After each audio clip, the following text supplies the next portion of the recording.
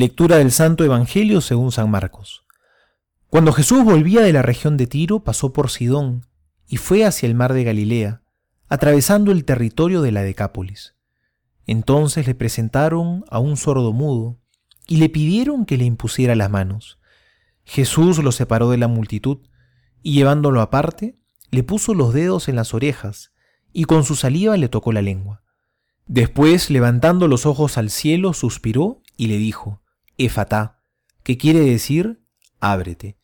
Y enseguida se abrieron sus oídos, se le soltó la lengua y comenzó a hablar normalmente.